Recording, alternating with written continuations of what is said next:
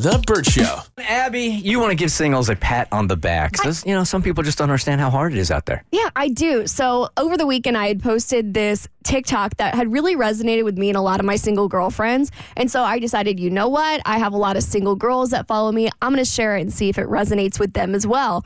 And to my surprise, my DMs flooded after I posted it. Every DM that I opened was the same remark of, oh my gosh, this hit me right where it hurts. This is exactly how I feel. I wish people that have been out of the single game for a long time could acknowledge some of the struggle that comes with being a single person out in the world and not having a partner to rely on. So I'll share the clip with you, and then I will continue to talk about why it just really hits so hard with singles. This one's for all the single girls out there because we don't hear this nearly enough. If you're going to work every day, then coming home and cleaning your own house, cooking your own meals, paying your own bills, I want you to know how proud of you I am. No partner to split rent with, or to bring you coffee in bed, or cook dinner for you when you've had a horrible work day, or build furniture together, or remind you that you did, in fact, blow that candle out. I know so many women who have jumped from relationship to relationship, never truly stopping to be single for any extended period of time. And I think it's because of fear, but they'll also never know how rewarding it is.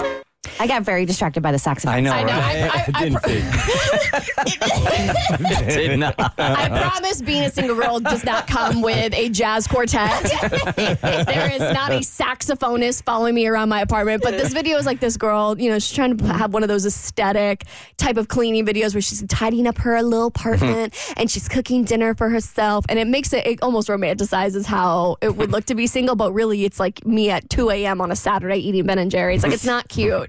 But I was listening to this and it really hit with me, especially this week, because I've had so many small instances of being like, oh crap moments. Like, I'm out here by myself, and if this had actually happened, I would be screwed because I'm out by myself. So a couple of things that had happened was I had pulled a muscle and I literally couldn't walk in my apartment for a good solid 5 minutes. And I thought, shoot, out here by myself, no one here to support me. When I was in the cold plunge earlier this week and I thought I was going to drown, I thought, shoot, out here by myself, no one out here to pick me up if I fall.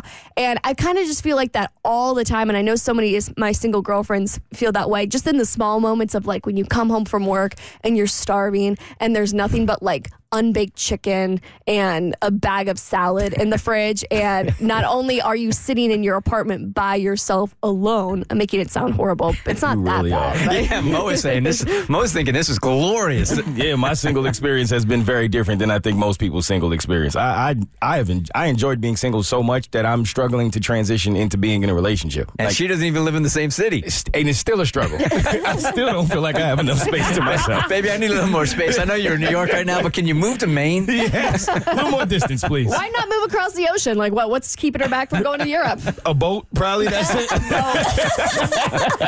But I just had so many people feeling the exact same way of you have to do so much for yourself all the time and nobody recognizes the small moments that you constantly have to, domestic labor is for real. We've talked about that on the show before about how that's a complete job in itself. And so really you go to your job, work from 9 to 5 or whatever your hours are, and then you come home and you have your own job of taking care of yourself, maybe your cat, like me, and your apartment and feeding yourself. It's like having 2 full-time jobs. And there's no part of you that loves that. There's a part of me that loves being alone, but it does get a little exhausting.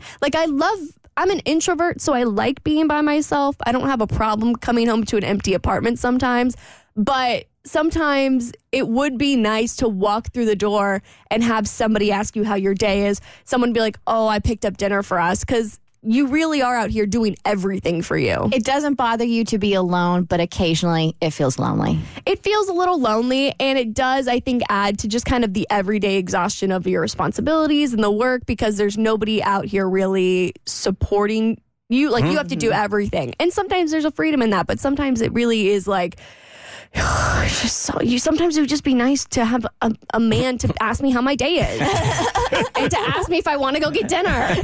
So I think a lot of women out there felt the exact same way when I shared this, because every message that I got said, it would be really nice. So I almost feel like we should all form some kind of commune where we all just rotate being partners for each other. Did you see the girlfriends who did that? No. What Yes, they do? there are I think 6 girlfriends or something like that, and they all went in together, bought this huge house, and they have like their little girlfriend commune compound, and they each have different days that they're responsible for a dinner. So they do that cooking for that night for everybody, and they alternate like responsibilities, but it's just like 6 girlfriends living the dream in their girlfriend house. Really? I have a friend of a friend who they both went through, she went through a divorce and her best friend went through a divorce. So they took their kids and moved in together. Oh my gosh, this is like a Barbie dream house. Really? Takes a village for sure. Yeah, not a relationship. Yeah. They're just best friends, but they're like, you know what? We know each other the best. Our kids are friends. This didn't work out. So we're going to be each other's, village essentially. Well, if you have a good credit score, hit me up. We can go in on a house together. The Burt Show.